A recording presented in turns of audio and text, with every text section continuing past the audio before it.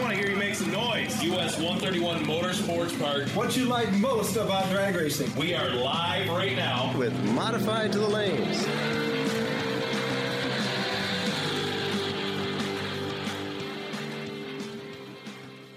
Welcome to the US 131 Motorsports Park Drag Racing Podcast. Strap in, hang on for all the latest news, results, and happenings from the fastest quarter-mile track in the world. Gary and Justin will offer different perspectives for what's going on the track and highlighting different drivers and events along the way. This week we'll be covering a little bit of a recap from last year, some of the highlights, some of our favorite moments. Mm-hmm. Of course, you're probably going to have to bring up the podcast team, Justin. Yep, yeah, that's something that I'm pretty proud of there. Talk a little bit about sportsmanship. We have a driver's committee report for us this week, right? And some of the news changes we're looking for at the track, and then some of what's going to happen in our scheduling. Yep. And then we got a couple engine guys coming, right? Yeah, man, that was we're kind of doing this out of order, but you guys are in for a treat. At least I think so. I know Gary and I both had a really good time. Oh, that's exciting. Hanging out and talking to these guys. We've got Dave Erwin and Roy Parrish coming in here in just a little bit to talk with us about engines. And, man, we could have gone on for another couple hours, I think. Yeah, definitely the highlight of the podcast this week. Oh, for sure. For sure. We just want to thank you for taking the time to download and listen to our show. If you enjoy it, please rate us accordingly and tell your friends and family. If you have any ideas or suggestions, please let us know. So this is November. You know, the time change happened this week, and it's like pitch black out there right now. It's where at 5:30, at 5:30, in the afternoon or evening or whatever it is, and that's. That nasty white stuff's coming, but we can still talk about drag racing and hopefully warm it up a little bit. It is a depressing time of the year. It's nothing like talking about drag racing. That's right. So the 2018 season, it was a great season. I had a good time all year. I know, a lot of other people did, and man, we just wanted to take a few minutes and kind of talk a little bit about what happened, what we saw over the 2018 season. Maybe some highlights and really more like our favorite moments. What did we see happen that was like, man, that was really neat. I want to try to remember that for a while. Yeah, there were lots of them. So many I can't decide. Most of the ones I came up with are performance related, but I don't know, one or two I kind of had some fun with. I was just thinking back to right away in that first week, the May 5th and 6th, that first 2-day race. And do you remember when Taylor Green brought her 69 Chevelle out? No, I forgot all about that. Yeah, I don't know what happened to it later on. We didn't see it much, but in the beginning, she jumped into modified with that thing. And I'll never forget that night that she laid down a 007 light and put Tracy Mutchler on the trailer. We all kind of laughed. I'm sure Tracy didn't laugh at the time, but we thought, up in the tower, we just looked at each other and said, did that just happen? Did that just happen? And that was, I think, a struggle of Tracy's all season long. It's just a bad job of pulling in the staging. Picking the wrong people in the lanes. I got to believe it. That was also the weekend that Ron Hager beat your brother Kyle. Man, he come out with a vengeance this year. And then Kyle beat Ron Hager on Sunday. They swapped. They were both in the final, and they swapped the wins. That was a highlight there, that very first weekend for me. Oh, yeah. For sure. I'd forgotten about that one, too. The bottom bulb bash was very, very impressive. I've never seen anything like it. Mm-hmm. When on Friday, out of 115 pair going down through there were 44 00 lights. Right. This is bottom bulb racing. This is no box racing. Do they get that good? Scott, in the fourth round, as an example, Scott Overcamp had a perfect light and was dead 3 for a 3-pack. I can't remember who it was. Somebody was a victim on the other side. Oh, yeah. But a 3-pack, and then that Brian Cerruti, who raced himself in the final there on Friday night. Yeah, his was average light was 14. That's unbelievable. I mean that race right there, and it's really grown into be. It's a tough race. Yeah. It's not something that's easy, and I mean the 2019 version is going to see a couple little changes. Yeah, just more or less some format and payout and entry changes. Nothing crazy. But I would encourage anybody who's on the fence or maybe hasn't gone in the last few years or hasn't come at all to the bottom bulb bash. Get your stuff ready. Put your game face on and come out and play. So. I hope we get more cars. Oh yeah. A lot of the money went out of state, of course. Unfortunately. But on Sunday, Albersgard over Donnie Hager in that 5K final. Heck yeah. That money was cool. Stayed home. That was pretty cool. That was very cool. One other one, of course, the Northern Nationals. I couldn't believe Andy Wroblewski that night. Yeah, he was on it that night. He got beat in the first round. He lost to Scott Taylor. He bought back, and he won 7 more rounds to win top. But he beat Scotty in, I think, the quarterfinal. Okay. So he got his revenge. He got a little revenge. But he was 10 thou on the tree average. He had a 10 light for an average light. He had 2 perfect lights. 2 triple O lights and a 10 average. You get in that groove and you can't hardly do anything wrong. You let go at the same time. Everything feels right. Right. It's just in a zone. For sure. To do that well, he was very, very impressive. He won that night. Northern Nationals, I don't know. Remember anything else about it? The Northerns, it was packed. Yeah. I mean, there was we had 300 cars here. Yeah. And we had the funny car burnout that ended up in fire and hit the wall and everything else. That happened at Northerns. Yeah, yes. That was quite the spectacle to watch. Yeah, we were. Thankfully, Johnny Lawson was A-OK out of that deal and was back racing a few weeks later. But that was kind of a scary moment. But I mean, I've not seen a funny car do a burnout like that before. Yeah, let's see, that was. I was just looking at my notes here. Okay. And that at Northern Nationals we had a $914 50-50 drawing. That was pretty cool. Not the record, though. Not the record, nope. No, that was, gosh, I think that was a $1,600 one on that Night of Thunder. Sure. The first one. Sure. And then Funny Car Nationals was $1,640. That was another $1,600 50-50. That's unreal. That's a testament to how hard those ladies worked to get those tickets sold. Yep.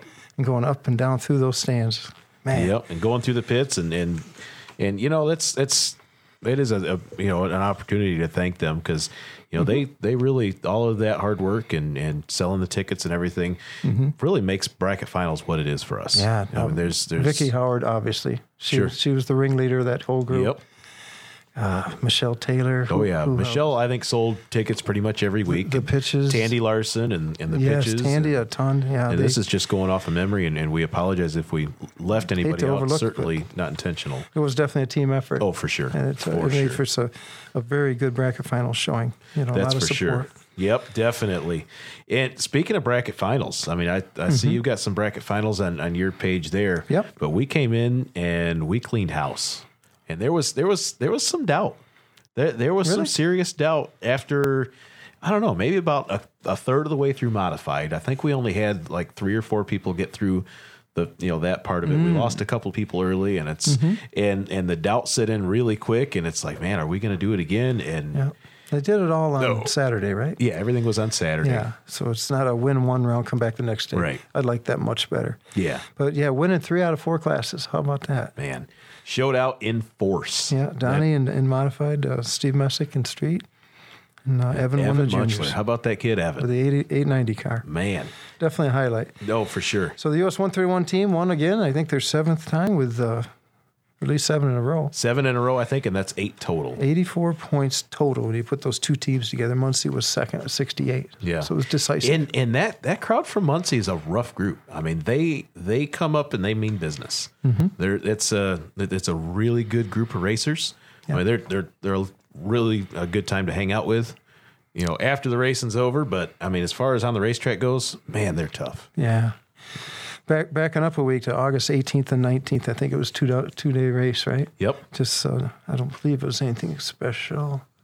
That may have been the iTrace Sportsman Spectacular weekend. Yes, it was. Yep.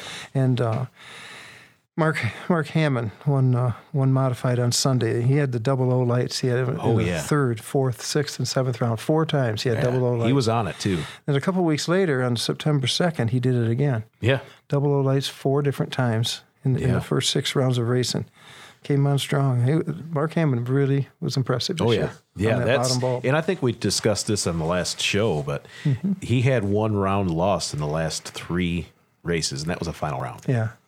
So he won the Sunday of the Sportsman Spectacular. He made it down to 4 cars where it was a split and quit. due to the rain. Right with you. Mhm. And then he runnered up the next day to Tracy Muchler. Yeah. So the last 3 races out, he lost 1 round. So that's a really, really impressive record. I think my most impressive was that same weekend of August 18th, 19th with Donnie. Donnie Dollars, right? Yeah, that's for sure. He won. He was a street runner-up both days. He won modified on Saturday, won top on Sunday. He was in 4 finals. Right. Won 28 rounds, and then jumps on the golf cart and turns the last win light on. He won the golf cart race. Yeah. Are you kidding me? Yeah. How about Donnie Hagar? Weekend. That's a heck of a performance all season long for him. Yeah. Yeah, and I guess I took a little different approach when we were talking about favorite moments. I mean, this silly team thing that we did, were our fantasy picks and stuff. I mean, I had a good time with that, and I think a few of the people that I had picked had a good time with that. Hashtag Team Justin got it done this year. Yep. And I don't even know if Cameron knows this yet or not, but my brother showed up with shirts that said hashtag Team Justin at bracket finals. And that was really a neat deal. I had a good time with that, and I'm hoping that we do it again next year, and hopefully we didn't scare Cameron off too bad. Hopefully we do better, Cameron. I got some more notes now. Yeah, Cameron's been taking notes all season. It wasn't fair to Cameron this year. No. Brand new to the sport and all. We just we threw him to the wolves a little bit. Yeah, but he did not do badly. No. It was closer than I thought it was going to be all the way. Yeah, and I'm going to go homer here for just a few minutes as far as on-track performances go. Kenzie, my daughter, she won her first race and thought that was fun, right? And then won her second race the same weekend. Yeah, and then picked up a third race win later on in the season.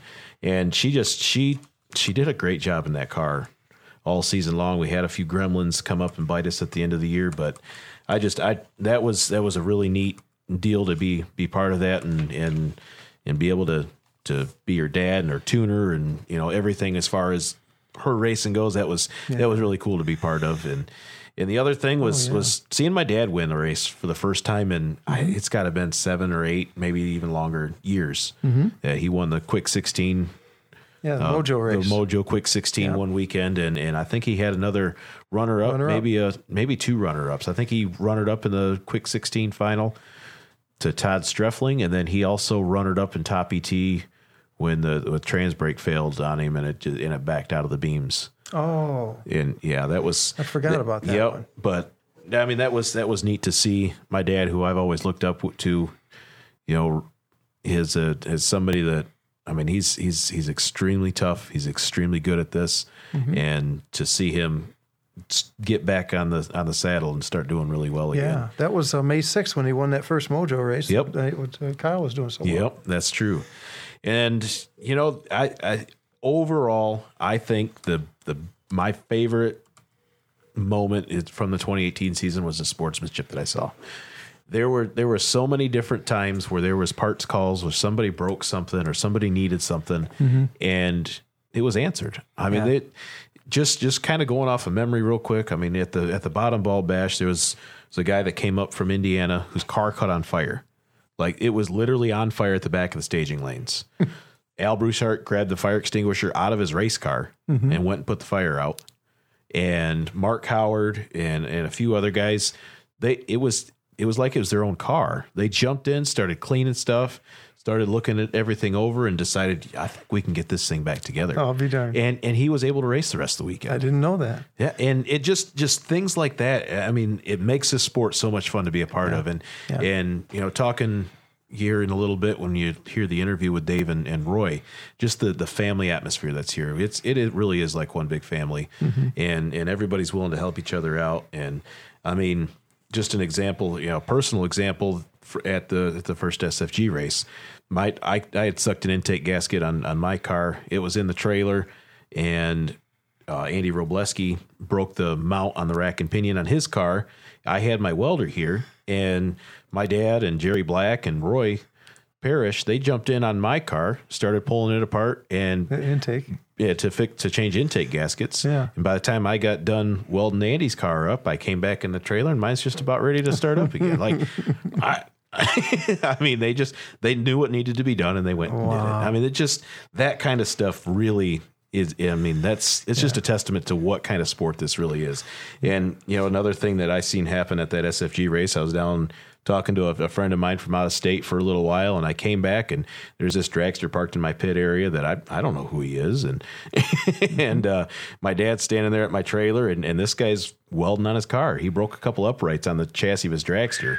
Kyle Freese, he was from Nebraska, I think. Yeah. Oh. And they made a parts call, and I apparently didn't hear it. And my dad went down to my trailer and got my welder out for him. And, as you would have done. Yeah, as I would have done. Sure. And Kyle was welding his car back up. Wonderful. And it was between entries. He won the first entry. It was in the same round? It was in the same round. So there's body panels and everything all over the place. And, this Kyle Freese guy, who I'd never met before, he's welding his car back up. Yeah. And, that's just, it's stuff like that, seeing the dedication and willingness to help each other out. Look what was at stake for Kyle. Oh, yeah, exactly. Where would he have been without you? Right. I'm sure there was somebody else that had a welder. Well, you wouldn't have hesitated to help. No, you're right. That's the best part. You're right. So I really enjoyed being able to be part of some of that stuff and, being able to help somebody else out when they needed it. And, when I needed help, there was people there to help me as well. So remember when the Bleeker family waited? That was with Peters. It was in the final round. One of Peters' cars had a clutch problem or something, and they were thrashing on that thing, and they just folded their arms and said, "We'll wait." Yeah. It's regardless stuff like of the that. outcome, right? It's stuff like that. They want a race, right?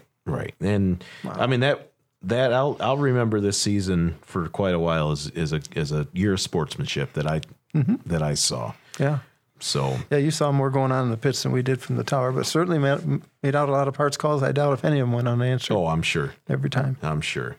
Well, we're going to change gears a little bit here and talk a little bit about the drivers' committee meeting. Yeah. There was a drivers' committee meeting that happened a couple weeks ago. I'm part of that deal as well.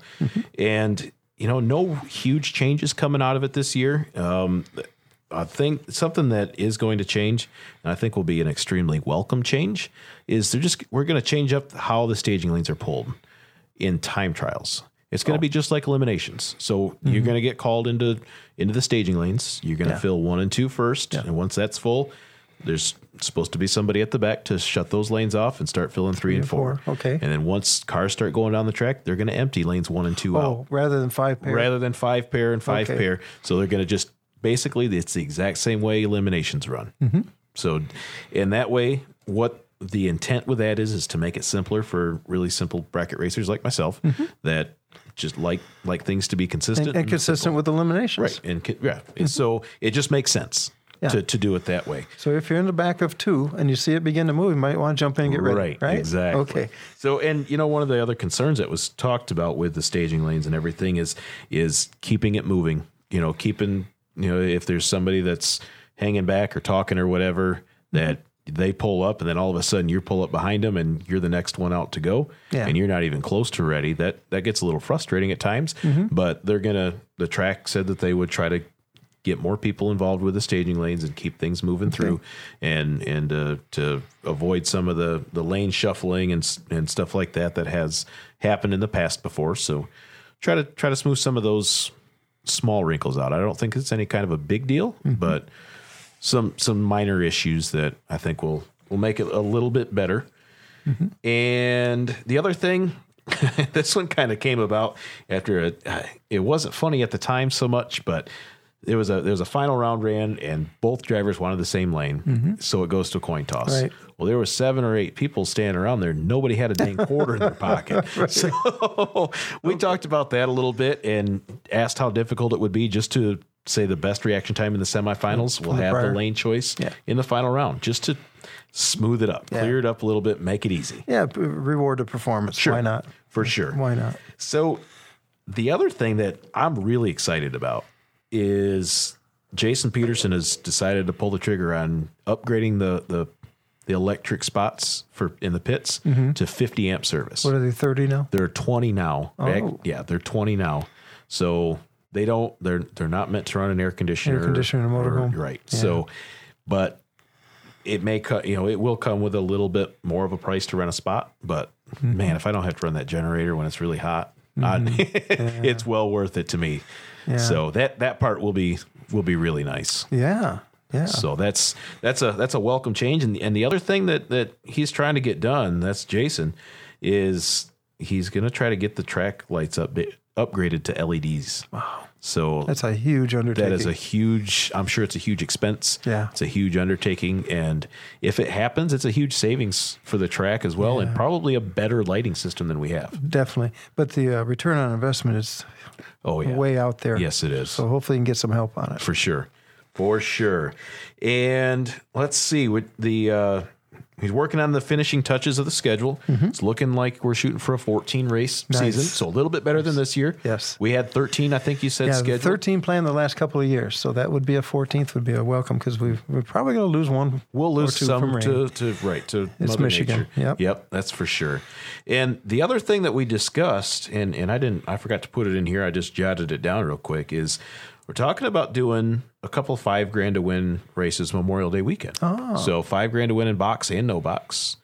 A pretty reasonable entry fee. I'm not the details haven't come out yet for that, but sounds like Saturday, Sunday. That way, you don't have to take Friday off to race for the weekend, and Monday you've got to still be able to spend time with your family. Be through Sunday. Just Saturday, Sunday. Nice. Just a little extra money to race for, and I think that'll be a welcome. So what did we used to do on Memorial Day? There's been a few different things that has happened on Memorial Day. The first SFG race at 131 was Memorial Day weekend this last year. Okay. And before that, the Pro-Am, the iTray Pro-Am used to happen on Memorial Day weekend. Okay. And it seemed like maybe there was some grudge racing that went on. But as far as bracket racing goes, it's been quite a while since we've actually raced on Memorial Day weekend. Right. Let's dedicate Memorial weekend to bracket racing. Heck yeah. Sounds good to me. At least Saturday and Sunday. Right. Yep. Give everybody Monday to travel and to have time with the family. Exactly. And then some, the bottom ball bash. Last year it was a 5-10-5 format. Sounds like this year maybe going more towards the triple fives. $5,000 to win each day, and at a really what I think is going to be a really reasonable entry fee. The goal is to be right around $200 for the weekend. Now you're talking for 3 5s. You're talking a good payback. And some shootout races. Yeah. So that more to come on that. The flyers being worked on for that. One of the neat things with these shootout races that we discussed, I don't know if it's going to happen or not, but say Friday night there's a shootout race or a gambler's race or whatever you want to call it. Say it's just this is nowhere near what it will be. It may be, but this is just shooting from the hip here. So say it's like $50 to enter. Okay. At once first round goes through, or they'll say it's $50 to enter, and there's going to be $3,000 in the pot. Okay, it's up to the racers to decide how that gets cut up. So starting whenever the racers want. At the beginning of the race, it could be the semifinal. It could be the semifinal. It could get down to the final round and nothing's been cut yet. Nothing's been said. Winner take all kind of deal. Oh, no way. But I don't think that would happen. But no, just something fun to maybe spark little conversations and have a good time with some negotiations and leave it up to the racers on what they want to race for. So it's your pot. Do what you want. Right. Exactly. How about that? So that's all that I've got from the drivers committee meeting that we had. Yep. All right, up next, we are joined live in studio with Dave Erwin and Roy Parrish from Erwin Engines. Hey guys, how's it going? Going great. Yeah. Real good. Good. Well, thanks for coming up here and hanging out with us for a little bit tonight while we record episode 21 of Modified to the Lanes. And we're going to be talking a little bit about engines and some upgrades and get to know Dave and Roy a little bit better.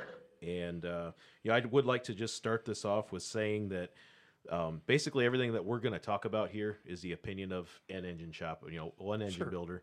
And, it's meant to be a conversation, as a bench racing session that, just talking about off-season maintenance and upgrades and things like that. I mean, like we were talking off air, if you lined 10 engine builders up and asked them all the same question, you're going to get 10 different answers. Right. And each one of them is right. That's of course. So let's go ahead and get things started. Dave, you might as well tell us a little bit about yourself and where you got to where you are today. Well, basically started out racing back in 1984 before I was even old enough to get in the pits.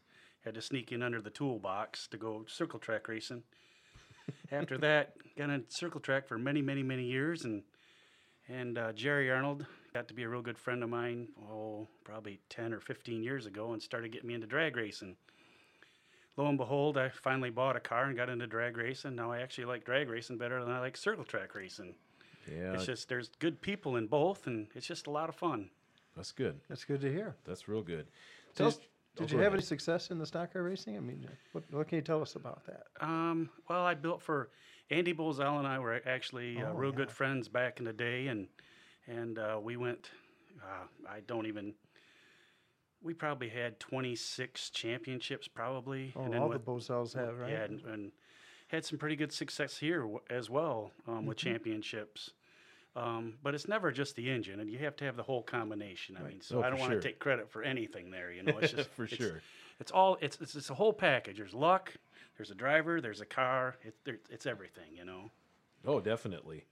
So you pretty much out of Kalamazoo. You started out kind of a side gig building race engines and stuff in the pole barn at your house, if I'm not mistaken. Well, I actually started working at what Millwood, was called Millwood Auto Supply, Right.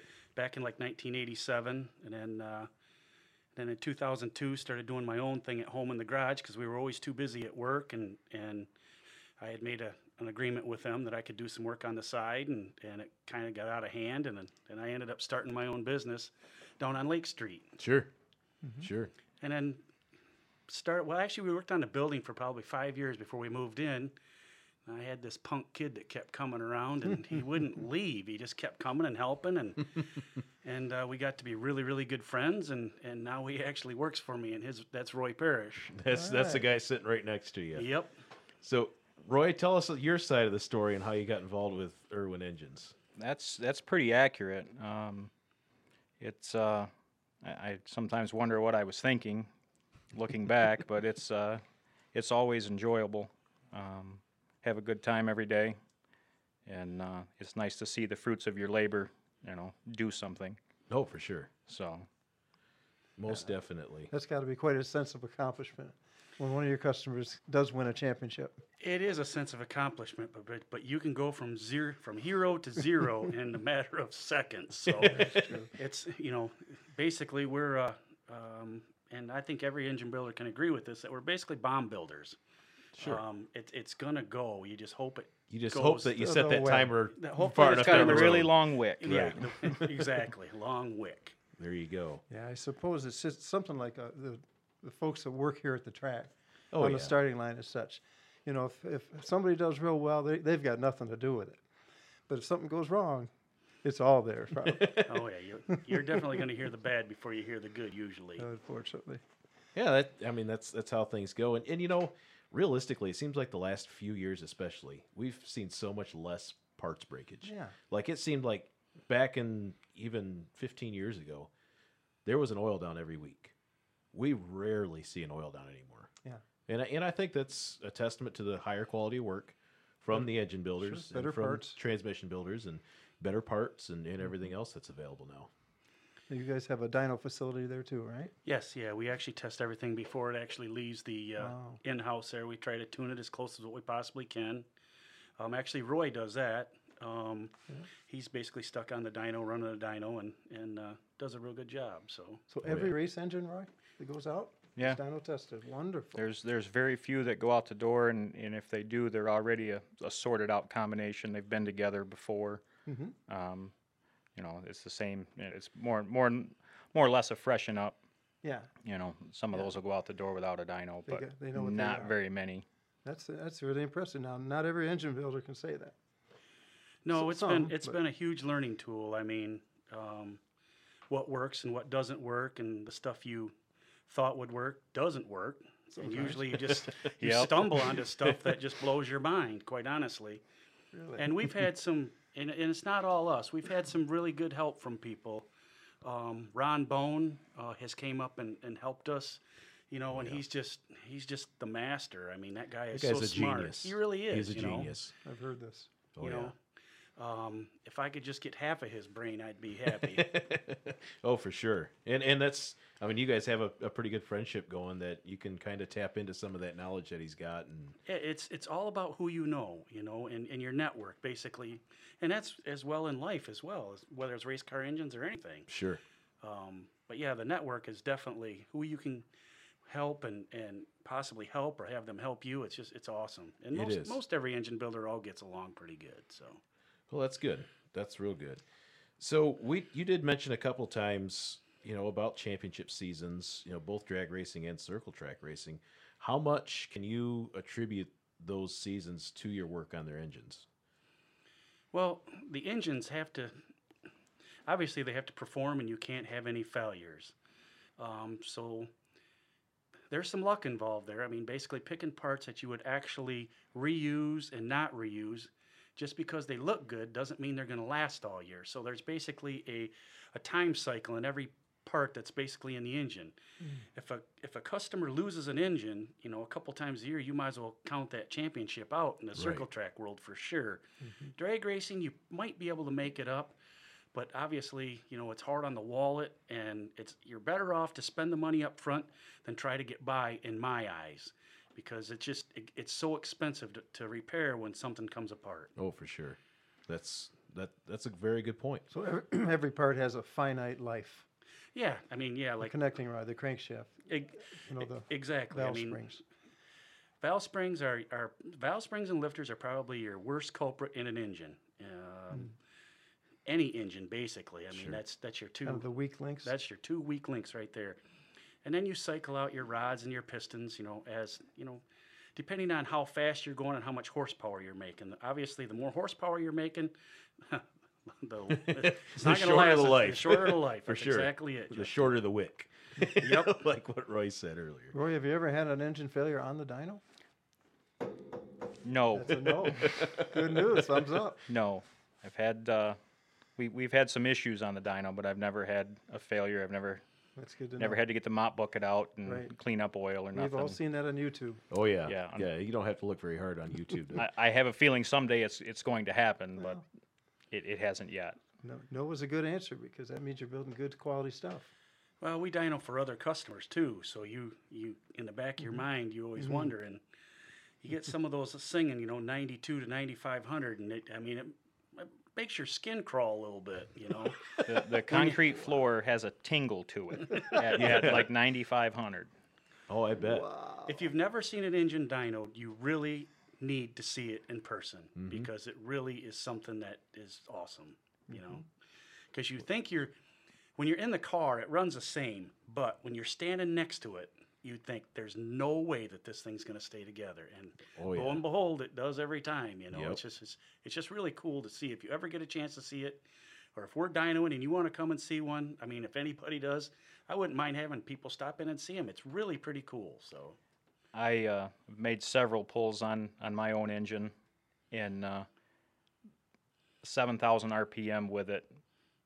I was kind of a little bit nervous, but yet I don't know how many laps I've made in the car, and I shift at 76 and run through at 81, and I don't even bat an eye. But yet on the dyno at like 75, it was like, everything looks good. Okay, let's turn it up a little more. And you're standing right next to it. And there's a difference between going down the track spinning that much RPM and standing right there with that engine under full load, and it's making all the steam that it's got, singing at 7,500 or 9,500, wherever it's at. That's if things do come apart, they go a long ways. Now, Dave, you said you guys do a lot of work on stock engines as well. yeah, For car dealerships. We do dealership work as well. It's not just all race stuff. We do work for Denoyers, Zigglers, Seelys, pretty much all the big dealers in town, as well as quite a few garages too. And, Sure. And being I've done this is my 31st or 32nd year. You get to know all these guys pretty good. It's actually pretty cool to have a real cool base, amongst all these guys. So You got to be known pretty well from your work at Millwood. yeah, that's where that's a good proving ground or training ground for you. exactly. And you kind of got famous at that time. I don't know about famous, but Well, sure. People didn't say they'd take their stuff to Millwood. They said Right. they'd take it over They to took Dave. it to Dave It happened to Erwin. be at Millwood. I remember that. Exactly. Do a lot of restoration type work too. Really? What's that all about? Well, guys restoring cars, and we freshen up, make a stock engine here. We did a 6-cylinder here a while back for what was that, an AMC Marlin? Oh, yeah. Yeah, it was 66 Marlin. Okay. A guy was restoring it, and it was kind of neat. I'd never even heard of an AMC Marlin. You had to get the book out for the torque values. Oh, yeah. You couldn't even find it in the we, book. we just did we did the machine work, and they took it back and assembled it themselves, and so And it ran okay, obviously. Worked. as far as I know, You haven't heard haven't back heard from back. them, right? So yeah, No news is usually good news. That's good. But on the restoration part, we find that there's a lot of guys that are retiring, and their first project they want to do is the car that they had in high school. So they're wanting to get that feeling back of being young again, which is actually pretty cool. It is. And so we do quite a few of those as well. So Yeah, that's neat stuff. That's some pretty rewarding work too, to see the smile on somebody's face. I know the last time I was down at the shop, Jim Powell came in with his Pontiac, I think, and you guys have done the 67 engine. GTO. Yep, you guys have done the engine in it, and I mean it looks great and runs good, and that's a pretty neat deal. It's at Gilmore's Museum right now. Yes, it is. How about that? That's pretty cool. So the I guess the biggest reason we wanted to talk with you guys is a little bit about like off-season maintenance. So, freshen up. What's the standard freshen up? So let make it a little Make bit an easier. example. So whenever I get around to pulling my engine out and getting it over to you guys, because that's where it's coming, what are you going to go through and and be able to give an engine back to me in the spring that's fresh and ready to go? well, I don't remember how much horsepower yours was. Was it? It made like 618 with a quick fuel carburetor that was on it. Okay. There's different things that we would do differently depending on the horsepower of Sure. the engine. But for like your particular engine, we'd pull it apart and we'll magnaflux the crank and the rods and make sure we don't have any cracks in it. Obviously, check your bores out. If we can get by with just a hone, we'll just re-hone it, and a fresh set of rings for sure, and all new bearings. Take the valve springs, we throw those away. Those get refreshing no matter what. Fresh valve job, and new roller lifters, or send yours in and get them rebushed or get the bushings checked in them, because I think we put the updated lifters Yep. in here when we did yours a couple Yep. years ago. And that's pretty much it. All new gaskets. So basically, it's a fresh motor again. Sure. I'm sure I'm probably forgetting something, but What are you looking for in the cylinder bores? well, we want to make sure you don't have any wear or scratches, because a lot of you guys, for some reason, do not want to run an air cleaner. And we're bracket racing here, for Pete's sakes, fellas. I mean, I do. Well, you I run do. an air okay. cleaner. I think Yep, it- I run there's an a air few of 'em cleaner. do, yeah. But you still get stuff in there, huh? You still get stuff in there, and a lot of guys don't want to run that air cleaner, thinking they're going to get that little extra out of it. And actually, we find on the dyno, a lot of them run actually better with an air cleaner on Yeah. them. So Straightens the air out coming into the carburetor a lot of That times. doesn't hurt, huh? it must be, but that's pretty much it. And something like that, as long as you take good care of it, you don't overheat it, and it's tuned properly, you should be able to get 2 years out of that without any problems. Sure. Because you got pretty decent pieces in it. I mean, they're not the most expensive pieces, but for what you're doing, it should work really well for Right. you. Right. And I guess that's what experience will actually do in an engine builder. He knows what you can get by with. You can get by with a $600 set of rods versus spending $1,700 on something that you really don't need. Sure.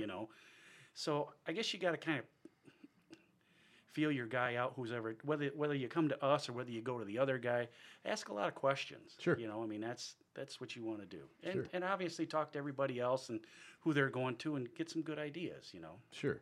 Well, there's a lot of value in having the experience of what parts work and what parts don't, and maybe you've got, say, two sets of parts that work. A crank and a set of rods from two different manufacturers that they're both really good pieces, but they don't work together very well at all. I mean, I don't know if that happens or not, but you guys would have the experience to say, yeah, maybe you don't really want to go with the Eagle rods or versus the Scat rods or whatever. Yeah, it's. I don't know how to actually answer that question, Justin. Most every part will actually work with other parts, except for like in connecting rods. Let's say, for instance, you really don't want to run an H-beam rod on a cast crank, because I feel it shunts the crank too much, and the crank's going to crack too fast. Sure. So there are parts that won't intertwine, and I guess that's all experience would actually. Sure. That just came to me as we were talking. So sorry about that. Boom. No, that's good. And I mean, there's certain, I know when we were speccing out pieces for my engine, Roy and I talked a whole lot before I bought anything, and you don't want to go this route, or this particular crank generally requires a lot more machining to get into balance and everything else. And just having that experience and knowledge goes a long ways when you're trying to piece together a new engine. Yeah, it definitely does. And there are some shortcuts, to try to save everybody some money. I mean, because let's face it. I mean, money's what drives everybody's racing program. And if you're spending too much on your engine, you're not going to be able to afford to go to the track. Right. So I mean, you got to kind of figure out your budget. And that's when somebody comes in and they want to go racing. I mean, basically, you got to let me know what your budget is. It's not that I want to empty your wallet out completely. It's that we have to figure out what you want to spend and what I can give you for that. I mean, that's the easiest way of basically deciding, what your factors are. Got to put the money where it counts. And put the money where it counts. If you only want to spend $2,000, I'd say probably just buy a stock car and just go street race. Sure. Race motors are fairly expensive these days. Sure. You don't get much of a race motor for, say, less than $6,000 to $9,000 anymore. Right. Quite honestly. Can I ask you what that freshening that you described cost? General terms. I won't hold you to it, Dave. I would have to say it's probably going to be, if we assemble it and everything, and if we ran it again, it's probably right around, labor-wise, it's probably about $2,500, and then he's probably going to have another, just shooting from the hip, probably $1,500 in parts. Okay. Well, But it 4,000. could be less depending on what we get into. You just, you just don't know until you get the thing opened up and see, if he's got any issues or what's going on. So sure. Of course, he could save by taking it home, putting it together himself. something Oh like yeah, that. we have a lot of customers that actually decide to put them together themselves, and if they have a question putting it together, we're a phone call away. Yeah. Or if it gets that tough where you got an issue, I mean, Roy for sure will stop out, or I'll stop out. I shouldn't volunteer Roy by no means, but either one of us will stop out and give you a hand. I mean, we live, breathe, and eat engines, and I don't know why, but that's my favorite thing to do, and I really enjoy my job. Well, Dave gave me a gas card, so I mean, I can go wherever. You can go wherever you need You're to go. on call. Yeah. Everywhere's on your way home. Yep. I'm going to get off the beaten go path for for a it. second and talk about Scotty Taylor's engine. Now, you do his engine work, I take it. Yes, yeah. Now, he's broke a lot of parts in that car this year, but I don't believe he had any engine failures, did he? I don't think he had any. He didn't have any major engine failures. Not that I know of. No, knock on some wood. He didn't have any engine failures. The output shaft broke on the trans. I mean, Yeah, and I think he broke an input shaft and a gear set. plenty of and- tranny trouble. Yeah. Anyhow, how much horsepower do you see on that engine, Roy? He is one of the faster cars at the track here. 11. I want to say 1150, north of 1150. Wow. And that's naturally aspirated. No, Yep, no one nitrous, carburetor, no nitrous, no nothing. One carburetor, 1150 On gasoline. on racing gas. Yeah. What? How high is he winding that? I want to say at least 78. Which for That's enough. as big as that motor is, that's a pretty big arm to be slinging around there. 630 something. What is it? That's a 615. 615. Okay. Yeah, and so like I say, he's one of the faster ones. How about a freshen on that? That's upwards about. I think he's going to be about 5,500 usually. Okay. And that's a freshen job every year. As much horsepower as what that makes. Sure. Right, but Sure. a lot of runs too. Sure. Yeah, But, he does fairly well, and he does put a lot of runs on it. Same thing with the magnafluxing and. Yep. Yep. Has that crankshaft in his car got a definite life though? I mean, what would you say? We just had the discussion. I don't think that crankshaft will ever go bad unless he loses a bearing. I mean, Really? it's a Cali's. I don't make even a remember what one it was, but it was expensive. It was one of the most expensive ones. It's a billet Yep. piece. It's actually very Billet. nice. He's got a lot of nice parts in that engine. So it's over-engineered. Yeah, basically over-engineered, in which that's the way we like it when you Sure. get up to that much. Sure. Make it bulletproof. Well, and like Scotty's engine too, just like Dave was saying earlier, like lifters and valve springs are the the biggest things. That, Well, that'll get lifters and valve springs at some point through the season, Right, depending on how many runs he's got. Exactly. I want to say we shoot to be somewhere between 250 and 300 laps, and Okay. we're going to put some lifters and valve springs in it. Okay. And we'll send the lifters in, and we did get one set back, and they said there's nothing wrong with them. well, that's good. Go ahead and reuse them. Okay. I was surprised. For what they've been through. Yeah, Now, most race teams here at the track, I think, when the engine goes, it's the engine. Yeah. For some race teams, it's just a engine. Right. They might have spares. I think Brad Walters is building 2 this year. Is he really? Yeah. Oh, good. Yeah, it goes down south somewhere for him. I can't tell you. who. Okay.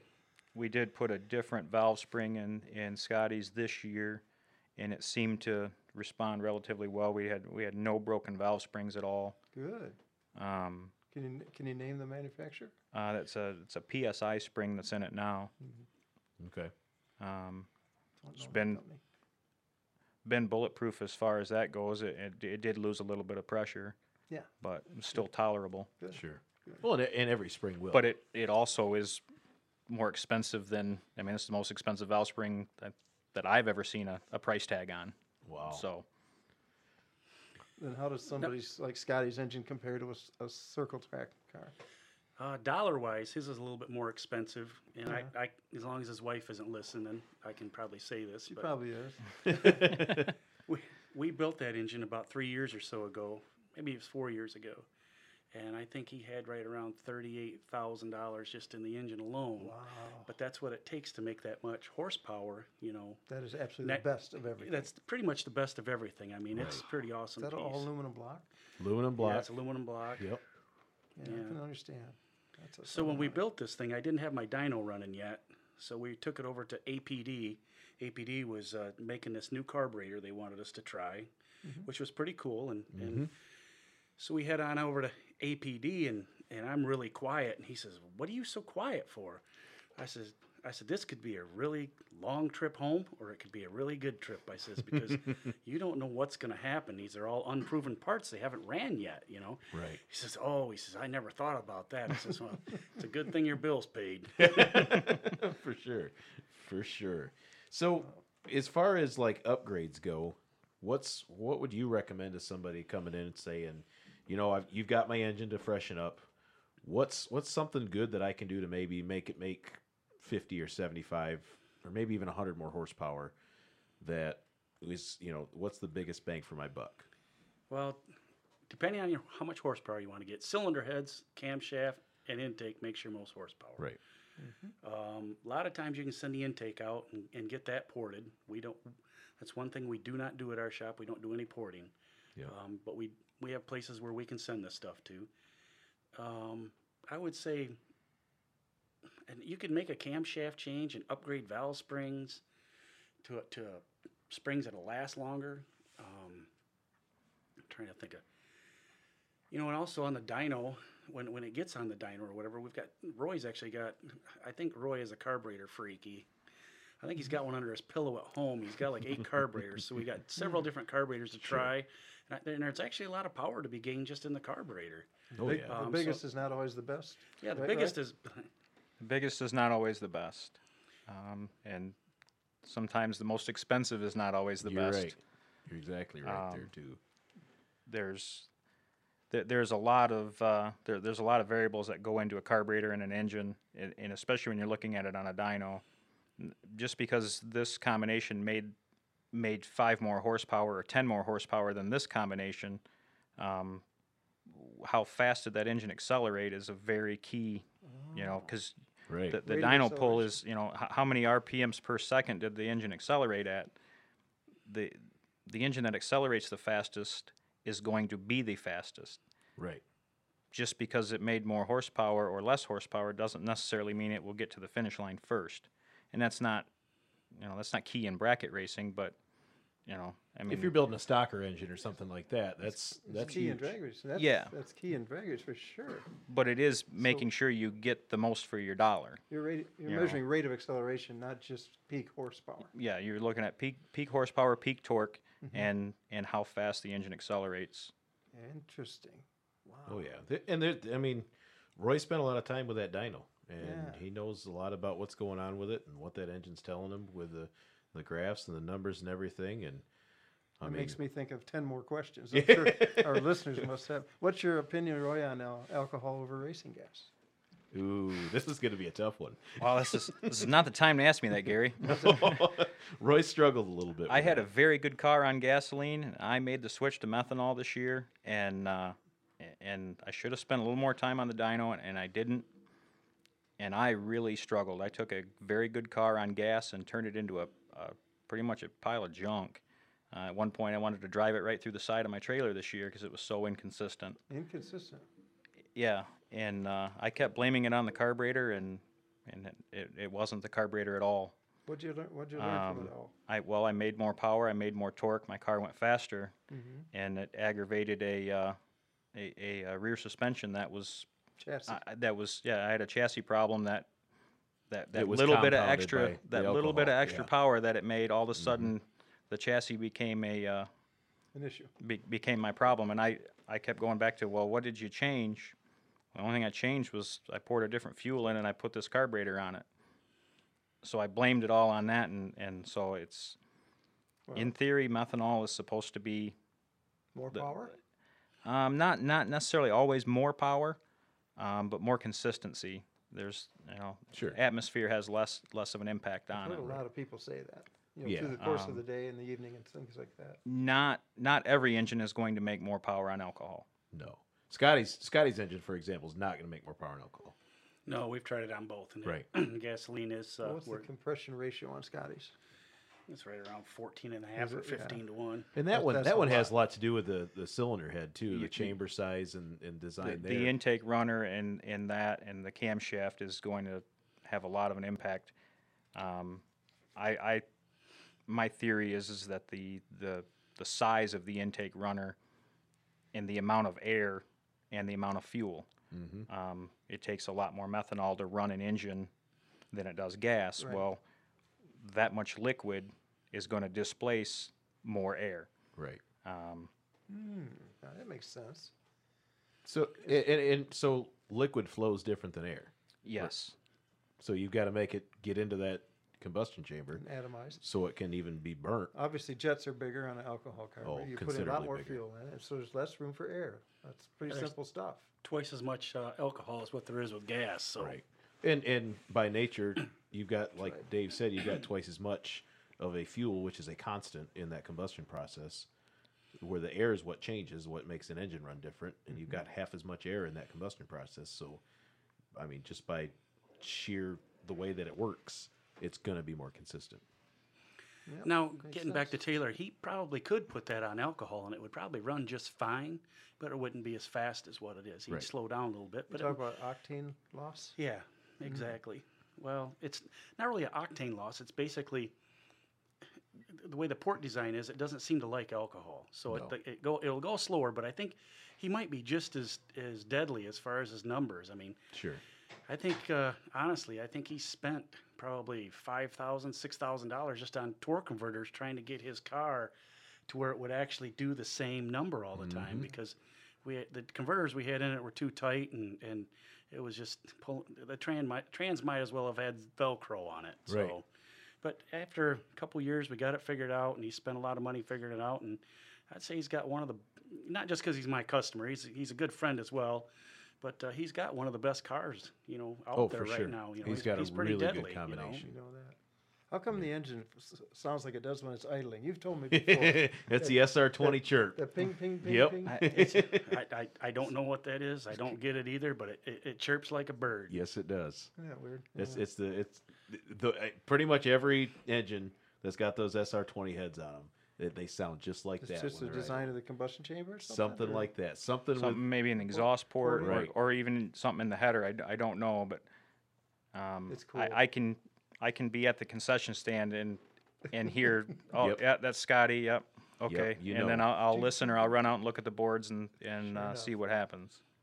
No, for sure.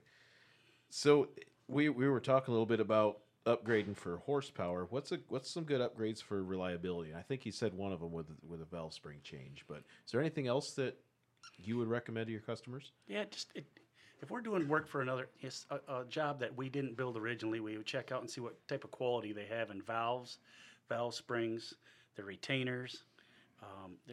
That's basically where you want to upgrade the most. And possibly, a lot of guys run push rods that are actually too thin and too small, and they actually, if you've ever watched on YouTube, which I'm sure a lot of you have, watched a valve spring in a running engine, it's unbelievable how much that stuff moves around in you.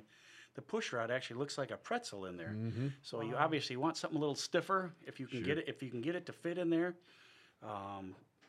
What else, Roy? What am I missing? Talking reliability here. Reliability. Right, reliability. A good quality bearing goes a long way. And a good tune-up. If it's way lean and detonating, it's not going to be reliable. It'll have their bearings will be beat out of it. Yep. If it's running way rich, the rings are gonna take the abuse. The valve seats and whatnot, they're also going to take a lot of abuse. Mm-hmm. That's one thing. You really you can build the best motor possible, but if somebody doesn't get it tuned right, get the right amount of oil in it, get the right amount of fuel in it, and the right timing in it, you can destroy a lot of money in a very small amount of time. Oh, for sure. Yeah, it doesn't take any so- time at all. And I know putting motors on the dyno or engines on the dyno, it's not really cheap, but to me, it's a lot cheaper to tune it there than come up here to the track and have your tow time up to the track and get it out, and it doesn't run right, and it just will drive you nuts. Oh, And yeah. then just the mental anguish is enough to drive me insane. So For Plus sure. You're wasting entry fees. right, For no, sure. So these things, all those things you mentioned, can be learned on the dyno. Yes, and pretty much when whether it's us or whoever, whatever shop has a dyno, that's who I would lead to go to. That way you can run your stuff, and number one, it ran before it left. Right. So and most places will let you come in and watch it run. So at least you get to see a couple of runs on it. Before you pick it up. Yeah. And it's nearly invaluable to what you can learn on a dyno, about your engine, and you don't have to figure out where it wants to be shifted. Yeah. Your jetting's going to be close. Your timing's going to be right where it wants to be. You basically can put it in the car and go race. Yeah, it And saves you a lot of time. It does save you a Put lot it of in the time. car, double check the timing, Right. and it should go A to B down the racetrack with no issues. Right. Now to say that there's not more to be gained once it's in the car and a little bit of tuning, but it's going to be very close right off the dyno.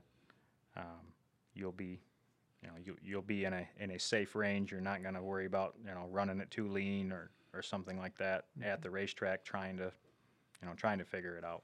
Sure. And that is a good point, too, that you brought up. It's just double check the timing. I mean, every single ignition box is going to read that signal a little bit different. Oh, you It's- are 100% correct. It's just because it was set at 36 degrees on the dyno doesn't mean that it's going to be 36 degrees when it's in your car. Really? You're exactly right. Every MSD box is going to be a little bit different. I personally fell victim to that this year in the rush That's to right. get things together. I We were at remember that SFG race, and I was like, man, cars get a little bit slow. Didn't quite understand why. And Justin said, well, have you checked the timing? I said, I guess I haven't. I put a timing light on. I said, well, I lost 5 degrees somewhere. Put that back in it, and I think I put like a 19 on it and crossed my fingers, and it was going to run about a 19. Wonderful. Yeah, there's so many little things that you learn along the way, and to rely on somebody like Dave and Roy with all the little things that they've learned over the last 31 years that you've been doing this. It benefits greatly to go visit those guys for your engine work. No doubt. Can I ask you guys something just off the cuff? Sure. Given your basic big block Chevy bracket car, what's your favorite power adder? Roy, what's yours? I don't know.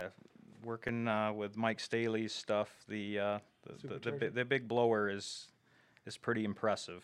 I've played with a little bit of nitrous stuff on the dyno, but just the nasty sound of the blower and the fact that you can't the engine, you don't even hear it running after you get to a certain point. All you hear is the blower whine and the belt and everything. And it's like the engine's not even running. And I think the blower's got to be my Of favorite. course, Mike's engine's built different. Compression's much less, I imagine. Yes, yeah. Okay. Yeah, How about you, Dave? I actually like that blower. I've got nitrous on my car, and I've never really monkeyed with it. This is going to be the first time for me. I guess anything that makes more horsepower really gets my giddy up going. Just about anything. Just about anything. Anything that makes horsepower gets my wheels turning. So. Pro Charger cars are cool. Pro Charger cars are cool. Oh, definitely. That. What's more expensive, a supercharger or a Pro Charger? Anybody know? I'm going to say probably a Pro Charger. I'd have to probably agree with you on that. Yeah, they're probably a little more friendly on parts. The fact that you can regulate the boost easier with a Pro Charger than a Switch pulleys on a supercharger. Huh? That's yeah. about all you got. You know, they have blow off valves and whatnot like a turbocharged car on a Pro Charge deal. Oh, like a wastegate. Yep. Okay. So a little more tunable. Yeah, speaking of Mike Staley, he was having some running problems, not last year, but the year before, and we kept pooching him about putting his motor on a dyno, and he finally decided to bring it up and put it on a dyno, and that's a fuel system that, you know, I'm not real familiar with, and Roy and I are both learning that fuel system. Is it electronic? No, it's actually the older one. And, No, it's an old mechanical injection. Fuel injection. It's an interly setup. Is it? Okay. Oh, yeah. So we had Ron come up and give us a hand with it, and by the time we got, I think it started out at about 1150 horsepower, and I think by the time we got done, he was like, what was his end? Just shy of 14. Like 1380, and Yeah. Wow. Oh, yeah. But We told it the went old from burning about 5 gallons of fuel in 2 pulls to, I didn't have to check it after about 3 pulls. I still knew there was plenty of fuel. Right. Oh, got a lot more It efficient. Yes. It didn't have much of a fuel curve to it. It just started pouring. You know, it started pouring fuel as soon as you cracked the throttle, and it never quit. And we got the fuel usage tamed down, and we made the horsepower much more efficiently than it was initially. It was worth the trip for him. Oh yeah, it definitely wasn't. His eyes were about glowing, and he goes, "So how fast you think it'll be?" Well, for some reason, between him and Taylor, they got this thing about who's going to be the fastest one, and Yeah. Who's leaving first? well, exactly, who's leaving first. Yep. I think I saw Mike's car do a pretty good wheel stand. Oh, yeah. Second run. Yeah, it that was- sounds about right. That was scary. Oh, yeah. That's impressive stuff. Wow. So- 1,400 horse. Man, I don't know how much time we've burned up talking to these guys, and I'm sure we could probably go another couple hours, Gary, if doubt. we really wanted to. But I'm not sure we'd have anybody listening by the time we got done. So how do we get a hold of Erwin Engines? Yeah, how does somebody get a hold of you to come down and chew on your ear a little bit? Well, we're located at 3600 Lake Street down in Kalamazoo, Michigan. Or we do have a Facebook page. You can message us on that as well. Stop down anytime. I mean, heck, if you're just stopping in to take, our shop isn't much. I mean, it's, just your normal shop. But if you want to stop in and have a look around, stop down. Show you around, show you what we do. Sure. By far, there's a lot of engine builders out there. You got a lot of choices. Maybe it could possibly be us. Sure. Sure. There's three guys that work. Let me start over here. Basically, there's 3 guys here that work, and myself, Roy, and Troy, and all 3 of us live, breathe, and eat engines. And I think we argue about what makes more power most all the day long. It's actually pretty comical all day long, just because it's all we do is deal with that. And you would think you could sit down at the lunch table and eat your lunch and not talk about engines. But lo and behold, somebody's got their phone out, and here we are talking about it. I mean, it doesn't stop. Yep. Oh, yeah. And by far, we're not the best, but I think we're an honest bunch of guys that, are just trying to make a living, Yeah. Sure. I agree. Sure. Well, and I mean, I came to you guys a couple of years ago to completely change everything that I knew. Went from a small block Mopar that was basically, I mean, realistically, it was a junkyard engine, and that's what I've always ran. And decided to build a race engine and switch to Chevy. switch to that dang Chevy. And man, I got to be honest, I'm really happy with my choice as far as where I went. I mean, that the engine's, I don't want to take it apart. No regrets. It's Yeah. that good right now. Yeah. So How many runs do you have on it, Joseph? I think I've got probably 400 runs on that Okay, in 2 in the years. last 2 seasons. Okay. Yep. So is it time for a crankshaft? It's time to get pulled apart and looked at. But. It's going to happen.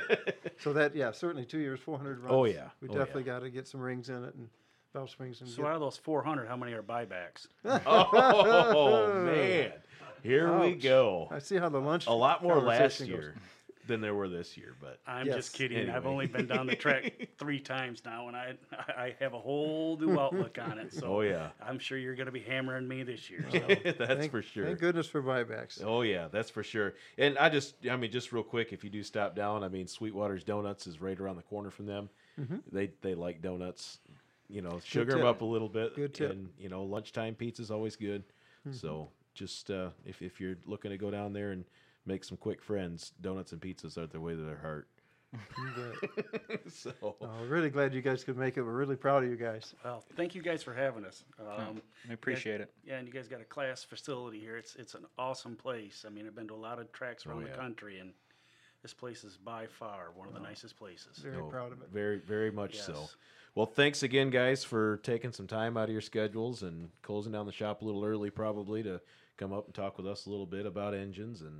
And we really appreciate you taking a few minutes out of your day and hanging out with us for a little bit. All right, thanks, guys. Appreciate it. Thanks again. Yes, We'll see you around.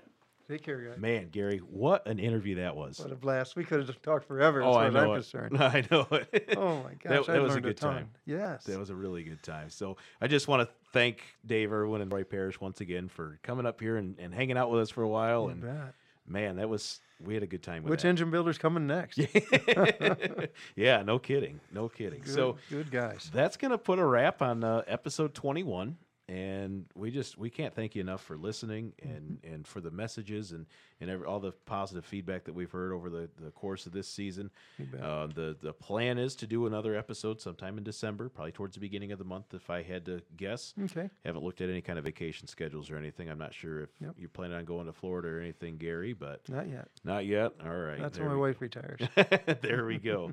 So just a quick note, if you don't mind sending us a message, on Facebook or whatever, let us know what you're planning on or what you're working on during the off season. Yeah. We'd like to talk a little bit about it, maybe in our next episode, and especially if you don't mind sharing, if you're building a new engine or just freshening things Sure. up, or Message us. Let us know. We'll let get us it know out what's there. going on.